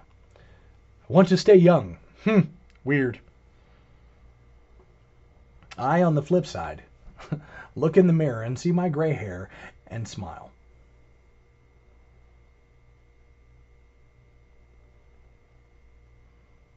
It's just a fact. Could I be in better shape? Sure. Does it actually matter? No. I'm still kind of physically broken. There are some things I just can't do. I've got replacement parts. My body is not original from the factory. It's a side effect of much of what I've done over the course of my life. Now, I don't have any major replacement parts. It's not like if you ever meet me and we're going to reach out and shake hands and you're going to be shaking hands with a robot. That's not true. But I am, in fact, not all original. I earned it. Insane adventures got me to where I am. And so there are some things I'm just not willing to change. Because if I changed them, then it would erase some of the rather interesting things that I've done. And to be honest, I need those reminders. I need those reminders of exactly how fallen I let my nature get. Because I don't have these permanent, thick camel knee calluses on my knees. Not yet. And I don't have the posture that's bent over from a life spent in prayer. Not yet.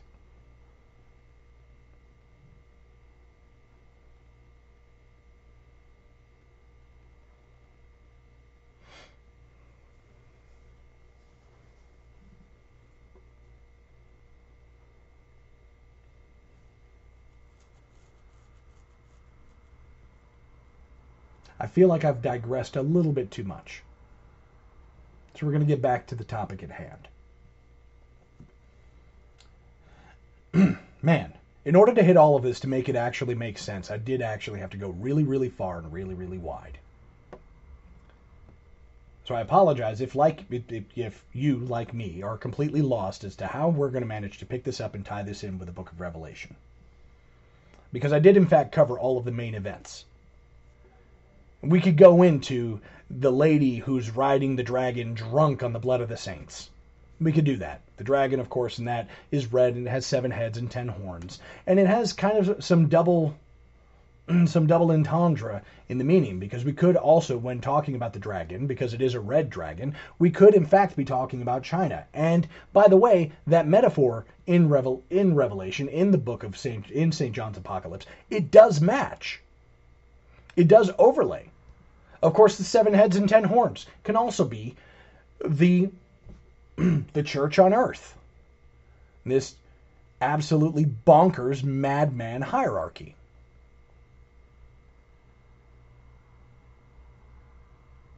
But the fact is whether or not all of these things are happening in a chronological order, and they are after a manner, which is to say, when you're reading events, when you're trying to plot out events, you don't actually say, okay, this happened, then this happened, then this happened. The Lusitania was sunk, but America had already decided it wanted to go to war, and so when the Lusitania was sunk, it had its excuse to engage in the First World War. Did the First World War begin for America when the Lusitania was sunk, or did it begin when the First World War started over in Europe and everybody was just trying to figure out how they were going to get a peace? Did the First World War end for everybody on the same day? No. In point of fact, they signed the armistice while soldiers were still killing each other. Oh, hey, by the way, the First World War was actually a stalemate. In fact, you could make the case that Germany won, and yet they ended up on the crap end of the stick for that whole thing. Weird. It's usually not how wars go. Usually the victor is the guy who takes the most stuff. And Germany had, in fact, taken the most stuff. And then they were pushed and pressed into a position to have to give all of that up and then pay out and pay out and pay out. Which means that the war didn't actually end until the United States had thrown its clout into the ring and forced the outcome that it wanted. Which absolutely had no basis in reality. It was simply the whim of the United States. So the last bomb dropped was done with a stroke of a pen, and it was done by American diplomats.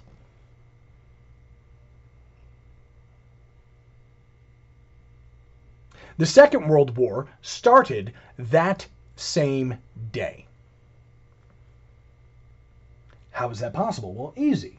We took over for sailing the 7 seas for Great Britain. We told Britain, dismantle your navy, we'll patrol the 7 seas. And someone forgot to include the fact that the East India Trading Company, the British Navy, was not just a military fleet. It was, in fact, a merchant fleet. And that was the downfall of the Japanese economy, because nothing was going to Japan, because America, quite frankly, didn't care. So while the Second World War for America technically started-ish on December 7th, 1941, in reality, it started on Armistice Day in 1918, November 11th.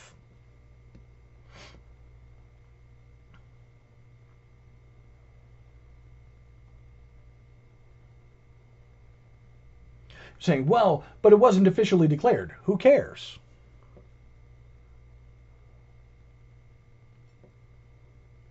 We didn't officially declare the Iraq War. We didn't officially declare the Afghan War. We didn't officially declare the war in Kosovo or in Bosnia or in Herzegovina. We didn't officially declare war in Croatia. We haven't officially declared war since 1941. So if you're going to hold me to that, oh, well, we didn't officially declare it, I'm sorry. Show me another point in history when that mattered. We didn't officially declare war against Spain when they sunk the Maine. Oh wait, they didn't sink the Maine, and that was the lie that started the Spanish-American War. Was some powder keg was just left out to do whatever. Some jackalope and a really crappy ship design managed to contribute to the death of all of those sailors on the USS Maine by accident, and it was blamed on Spain. And so we had the Spanish-American War.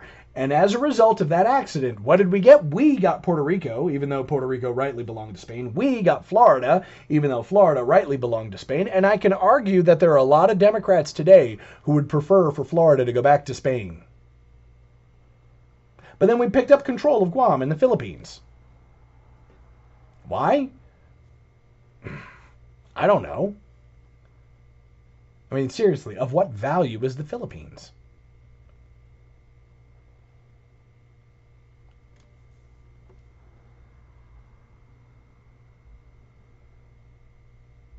So to make the claim that all of these things have to be hard and fixed and fast, I'm sorry, that's just not true. What I know is based on the markers that have transpired, which is the only way that you can properly read Catholic prophecy. Truly Catholic prophecy can only be read from the past. From the events that have transpired, they correlate and correspond to the predictions made all the way back to the apostles, all the way back to Daniel, the prophet. They correspond all the way back to the prophecies made by our Lord himself in the Gospels.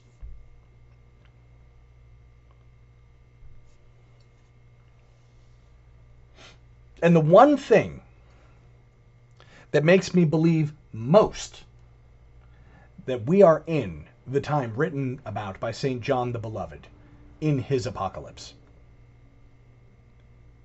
was the one theme that carried on through all of the punishments in the book.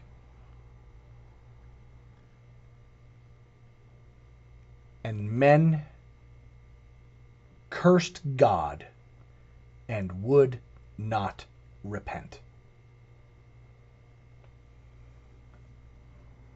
And that is the thing that seals the deal in my mind. Because we can make entreaties to all of these people about all of this wickedness, all of this evil. But for some strange reason, when you admonish them that this is not what God taught, when you admonish them that this is not what the church teaches for salvation, when you admonish them that the law of salvation is the supreme law of the church, when you admonish them that you must remain Catholic in belief, especially those who are in places of power, they do not repent. And instead, they double down. They go harder. They push further. That is what seals it. That's what confirms it. All of the other stuff, I could go through line by line and pair and try to peg every single thing. But I'm not convinced that every one of those things is going to happen in order. Or if it is currently happening, that I can identify it. But I can pick these big markers that are obvious. They're glaringly obvious. They're staring anybody in the face if they would just take the scales off of their eyes. More accurately, if they would just allow God to make the scales fall from their eyes. They would see exactly what's going on, and they would step back and look and go, maybe I should turn away from this. Maybe I should step away from the porn. Maybe I should step away from the wanton entertainment. Maybe I should fast and pray instead of going to the sports ball game or going to the movies. Maybe I should consider that every time I curse, I'm actually not doing what God has designed my tongue for.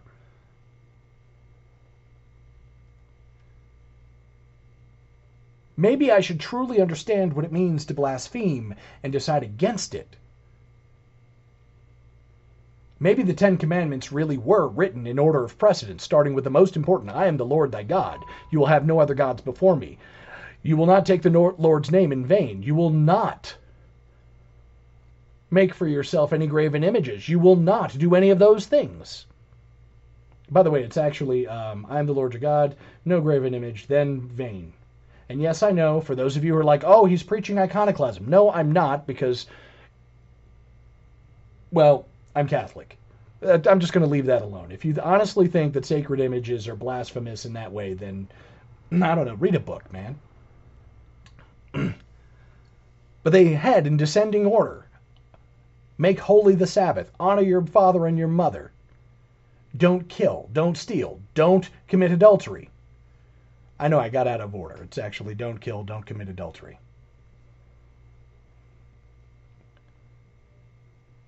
Don't bear false witness. Don't allow yourself to get, or excuse me, don't kill, don't commit adultery, don't steal, don't bear false witness. Don't covet your neighbor's wife and your neighbor's goods. And if you follow that in descending order, what you find out is that there are, in fact, levels to how far you can go against God. And you will also eventually realize that every time you so much as envy somebody else's goods, you put yourself on the throne of God, which is a violation of the first commandment. And you immediately realize that you cannot commit a violation of any of the commandments without committing the first commandment violation. Why is venial sin so bad? It's because even a venial sin ever so briefly puts you on the throne in place of God. But these are not things that you can you can be taught them and you can intellectually understand them, but eventually you actually have to walk the path of faith long enough to experience it, to really have it revealed to you, to fully comprehend, to be able to actually fully grasp. Otherwise, what I just said, you go, yeah, we know. And you just move on. Never once applying what was just said to your own life. And before you think I'm accusing you, let's be real for just a minute. I know I've done all of those things. Everything that I just described to you, I described from my own experience. From things that I have done, and in some cases am still doing today.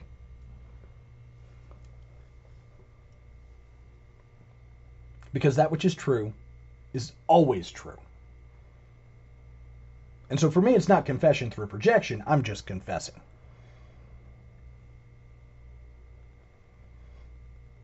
And if what I say sounds familiar, it's because you're human too.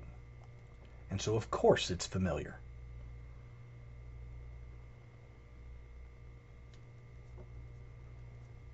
The question is, are you going to be like all of those bigwigs at all of the upper echelons, all of those so-called elites?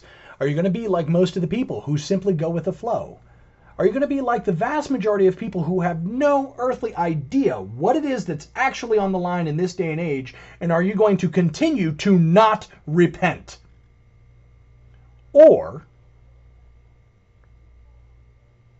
are you going to realize that, like our Lord said, from his very first sermon, that the kingdom of heaven is at hand, that this day these words are fulfilled in your ears? And are you going to repent and believe?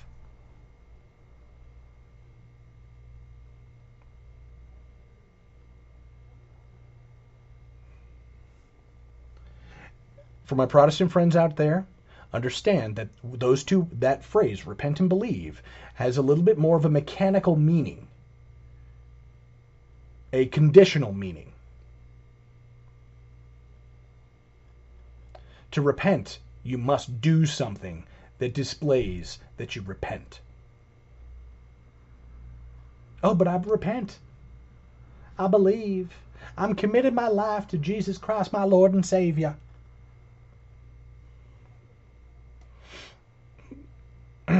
Prove it. Go to confession. Confess to a priest. Receive sacramentally the gift of absolution, the grace of forgiveness, in a real, tangible sense.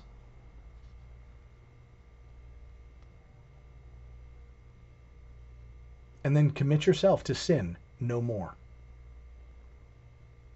That is repent. Believe. Prove it. How do you worship?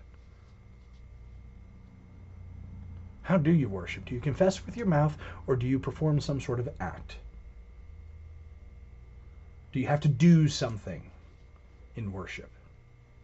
Because, I mean, don't get me wrong. You know, all of those Protestant services where, like, the Pentecostals and the Charismatics, and they're singing and hooting and hollering. Don't get me wrong. It's tremendous fun. It is elating. It is also spiritual fellatio. It's not worship in a real sense.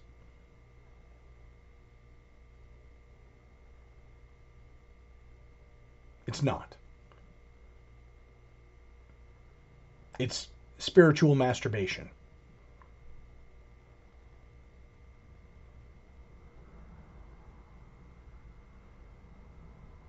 Really, truly. You want to truly worship? Be still and know that He is God. I only know of one place where that exists.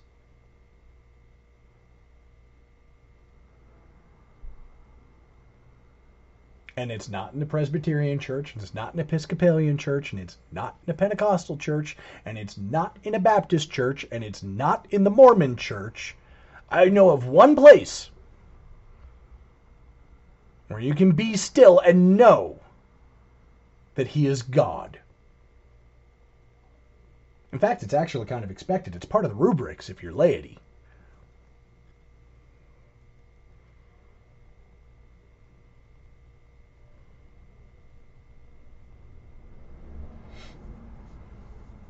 And that is within the walls of the one Holy Catholic and Apostolic Church. But most especially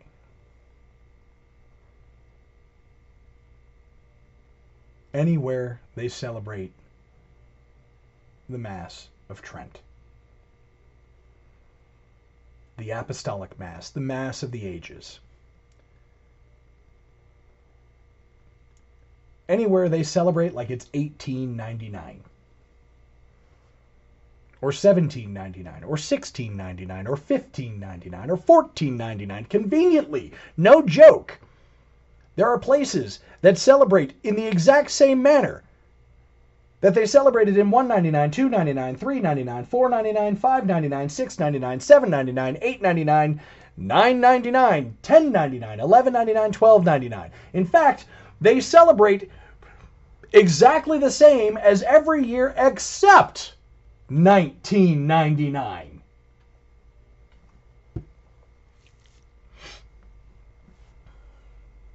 Find those places, and you'll know what it means to be Catholic.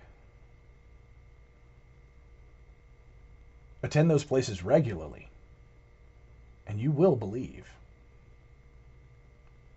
Because God is physically present on His throne in that building. With those people, with His people.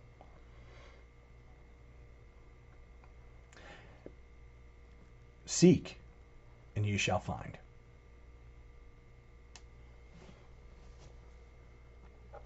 For the rest of us, like Our Lady of Fatima said, if we continue to sin, all of these things are going to come to pass. If we want to shorten this time of tribulation, then we need to pray, we need to fast, we need to do penance, we need to make reparation. There's a slew of sins that we need to make reparation for, but I would start with blasphemy, defiling the Lord's day. I would start with those. Start making reparation for those who disbelieve. Start doing penances with the explicit intent of scoring plenary indulgences for the holy souls in purgatory. Because I got to be honest with you, if we can empty purgatory, we might be able to get enough intercessors to really pour out grace upon the earth. But the only way we're going to empty out purgatory is if we do the deeds. So it's that faith without works thing. I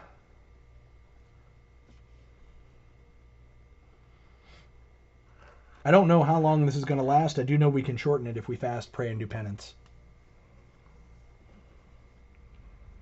You can plan for the starvation and the famine that's coming, but I got to be perfectly honest with you, most of us are starving anyway. We were starving even though we have plenty of food to eat. Our plates may be filled with, meat and mutton and potatoes.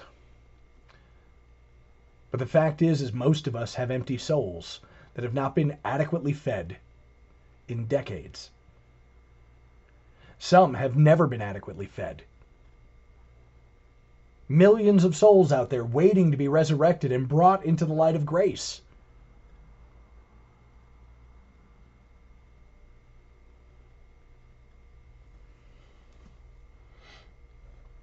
You want proof, further proof that Protestantism might be not the best way to go?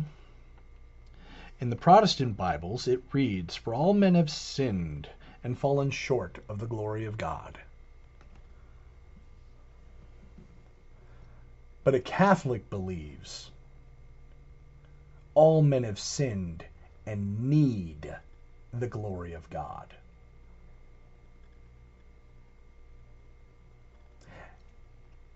And the Catholic version of that scripture is true. Far more true, in extremis, than the Protestant.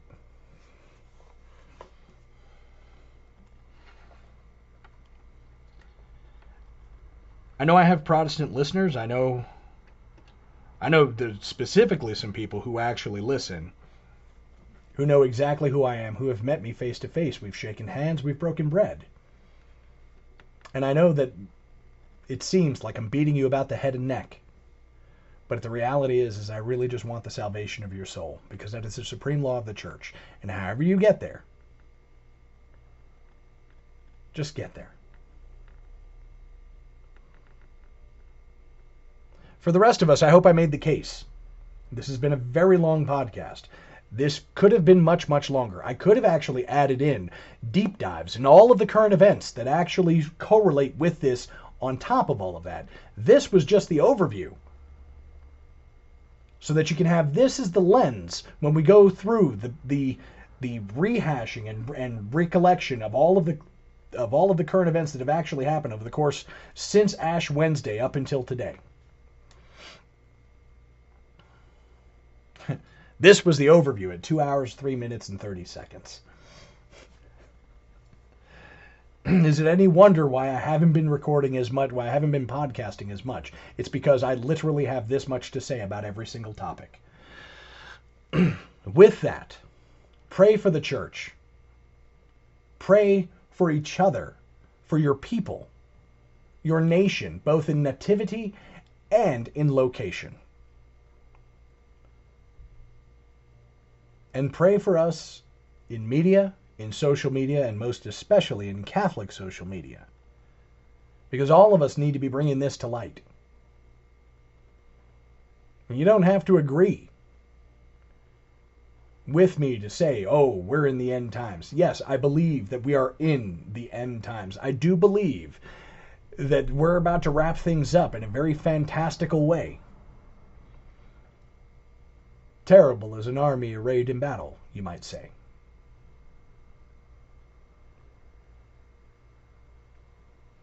But it might only be the end of my world, and not yours.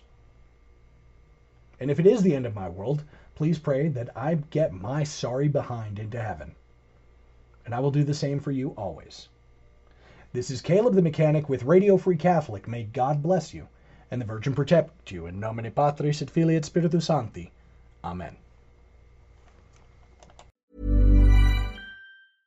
Cool fact, a crocodile can't stick out its tongue. Also, you can get health insurance for a month or just under a year in some states. United Healthcare short-term insurance plans, underwritten by Golden Rule Insurance Company, offer flexible, budget-friendly coverage for you. Learn more at UH1.com. Hi, I'm Daniel, founder of Pretty Litter. Did you know cats tend to hide symptoms of sickness and pain? I learned this the hard way after losing my cat, Gingy. So I created Pretty Litter, a health monitoring litter that helps detect early signs of illness by changing colors, saving you money and potentially your cat's life. Pretty Litter is veterinarian developed, and it's the easiest way to keep tabs on your fur baby's health right at home. Go to prettylitter.com and use code ACAST for 20% off your first order and a free cat toy. Terms and conditions apply. See site for details. Hey, it's Paige DeSorbo from Giggly Squad. High quality fashion without the price tag. Say hello to Quince.